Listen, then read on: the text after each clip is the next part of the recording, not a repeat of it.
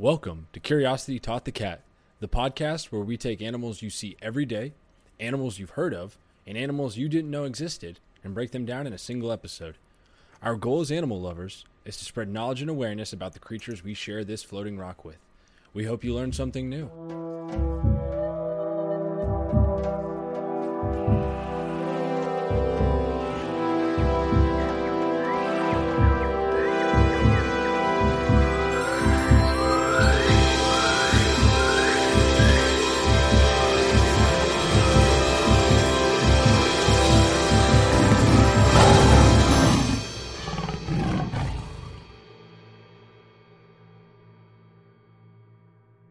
Hello and welcome to Curiosity Taught the Cat. I'm Jack. I'm Julia. And we are talking about a fun one today. What are we talking about today? We're talking about the fossa, which I'm just going to give a little fun fact real quick before we talk about it. It is the top predator on the island of Madagascar where it lives. And after we talk about it more, it'll probably seem a little bit surprising, but it's true. Yep. So to describe a fossa it's a little odd. It is definitely a unique creature. It's usually described as almost looking cougar-like, where it's almost like a smaller cougar. They don't get that big. Size-wise, they get about 2.5 feet length. Not too big. But that being said, their tail is just as long. Usually their tail is as long, if not a little shorter, than their body. Which we'll talk about why they have that. And then weight, they only get on average around 20 pounds. They are tiny little creatures. They are endemic to, like Julia said, they are endemic to the island of Madagascar. They are the largest carnivore on the island of Madagascar, which makes sense because it's not a huge island, so there's probably not a lot of creatures. Anything that would have been there a while ago probably died out if it was larger, just because there's not enough food source there. But the fossa, like we said, it's looking like a small cougar. The closest relative to it, though, is a mongoose, actually. That is the closest thing to it. But it's just so interesting because it looks so feline. It really does look so cat-like. Then as for color, it's usually like a brownish, reddish gray, somewhere in there. Like brown, red, gray, somewhere along there. Probably usually depending on where in Madagascar it lives, sort of thing. And then its eyes are also very feline. Its eyes will do, they're the slit pupils, similar to a feline or any cat's. And something that I talked about in the Glyptodon episode that I finally there was words for, researching this. It is a thing called convergent evolution. So I talked about the Glyptodon, how even though the Glyptodon was millions of years apart from the dinosaur, the Ankylosaur, they were so similar. And it's because of that phrase, convergent evolution. Their situations and environments were so similar that evolution created another creature that was the same. So, the fossa, it's a convergent evolution with a cat or like a cougar or any small cat, because since it's smaller.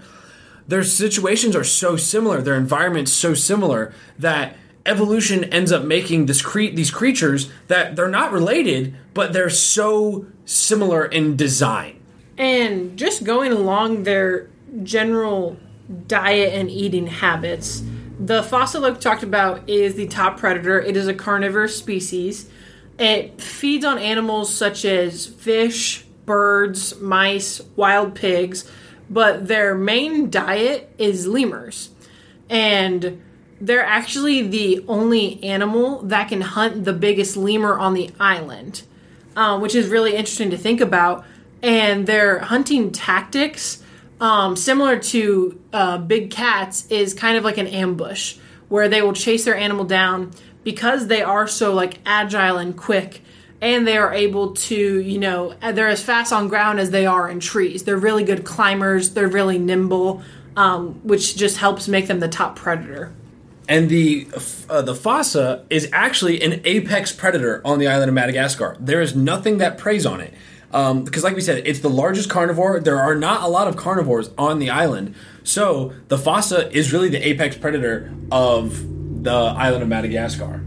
And then so fossas are ready to reproduce at about 4 years old, is around 4 to 5 years old, which is about a third of the way through their life. They usually live about 15 years in the wild. And reproduction is interesting because it's that whole idea of males fighting for a female.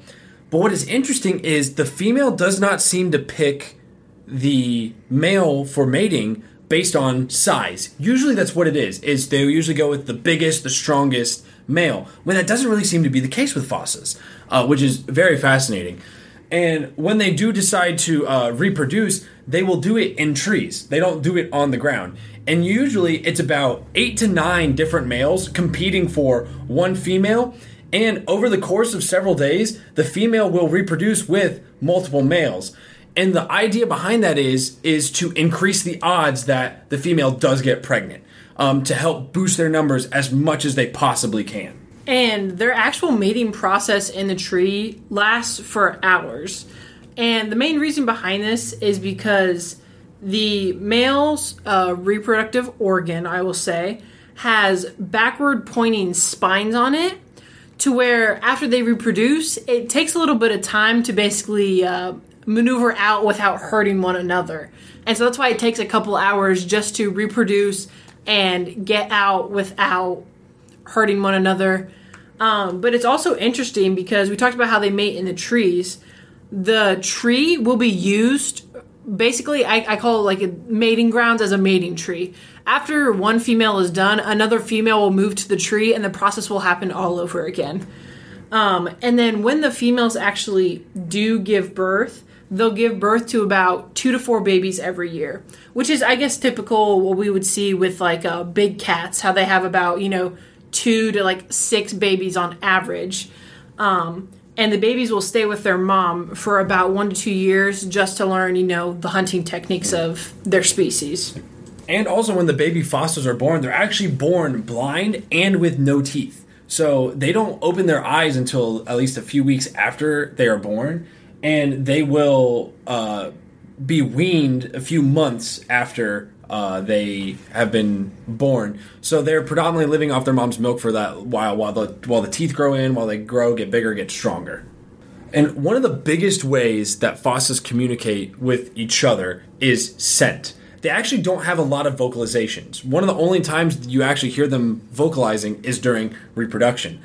But they have these scent-producing glands that they rub everywhere, because it's usually the scent-producing glands are usually on their stomach and chest, so they're able to rub it on the ground, on rocks, on trees, to kind of mark territory, let other fossas know how they're feeling, who's here, that sort of thing. So that's a very interesting form of communication as compared to other large predators. And just a couple of fun facts I have, which kind of adds on to what we just talked about. When they are angry or irritated, they will actually release a stinky smell. They're not exactly sure why they do this. It might be an old defensive technique that they haven't quite got rid of yet. But they will release a stinky smell when they're angry. Another one is that the fossa, although it doesn't have any natural predators, it is hunted by some of the local tribes as bushmeat in tribes and villages, which isn't very common, but that we do see it sometimes. And then the last one that I have is that they are protected by what is called a fatty or a taboo, which basically it's an agreed prohibition on something. And in this case, it's an agreed prohibition to not endanger the fossa, because it is feared by some of the local people as well. And with that fear, there's actually a few myths and legends about the fossa, and I'll go over them real quick. So one of them is that the scent left by fossas is actually able to kill poultry. So the smell itself is enough to kill poultry. The other idea is that they're able to, they will go into homes and steal sleeping babies from their cribs. Then another interesting one is that they will lick a sleeping person and it kind of hypnotizes them and puts them in a deep trance. And while the person is in this deep trance, the fossa will disembowel the person. None of these are true. These have not happened. It's just interesting little folklore and myths that have emerged surrounding the fossa. And then just to wrap it up here, the numbers of the fossa are very unknown. They're hard to find. They're hard to graph, basically, just because of the island, and there aren't really many left on the island itself. They're listed as vulnerable, mainly due to habitat loss. And a little fun fact that I saw was that less than 10% of the rainforest habitat that it naturally lives in remains in Madagascar today. So over these past decades, 90% of its habitat is lost, which is basically just moved it all into little sections. And I mean, that's why they're just losing numbers day by day, because there's nowhere to live anymore. And there's also the problems of there's actually been some introduced species that have also kind of hurt the fossa, because we mentioned one of the main food sources for the fossa is lemurs. One of the problem is an introduced species that's brought into Madagascar is the civet, which is another cat, or another type of cat that hunts. And so now it has to compete with the civet for food of the lemurs. And also, with the introduction of domestic dogs and cats, rabies has also been brought onto the island, which can also really hurt the population of fossas. One thing that really does help animals like this, though, and it's true for a lot of African animals, especially the way that a lot of these have been set up, is the ecotourism, or like people who come to like see the animals and plant life and whatnot. It actually helps the animals, because a lot of the money that the places gather from these from ecotourism goes to protecting those animals, to ensuring putting them in breeding programs, helping keep poachers away from them, that sort of thing. So that is one way that we are able to kind of make up for our mistakes or try to fix these populations. So that wraps up what we have on the fossa. It's a little shorter episode, but it is a really interesting animal, so I hope you learned something new. Our next animal is actually the black widow spider, and for the month of October, we're kind of doing Halloween or spooky animals for the month. So the first one that we have up is black widow spider. And as always, be sure to follow us on all socials, which will be in the description below.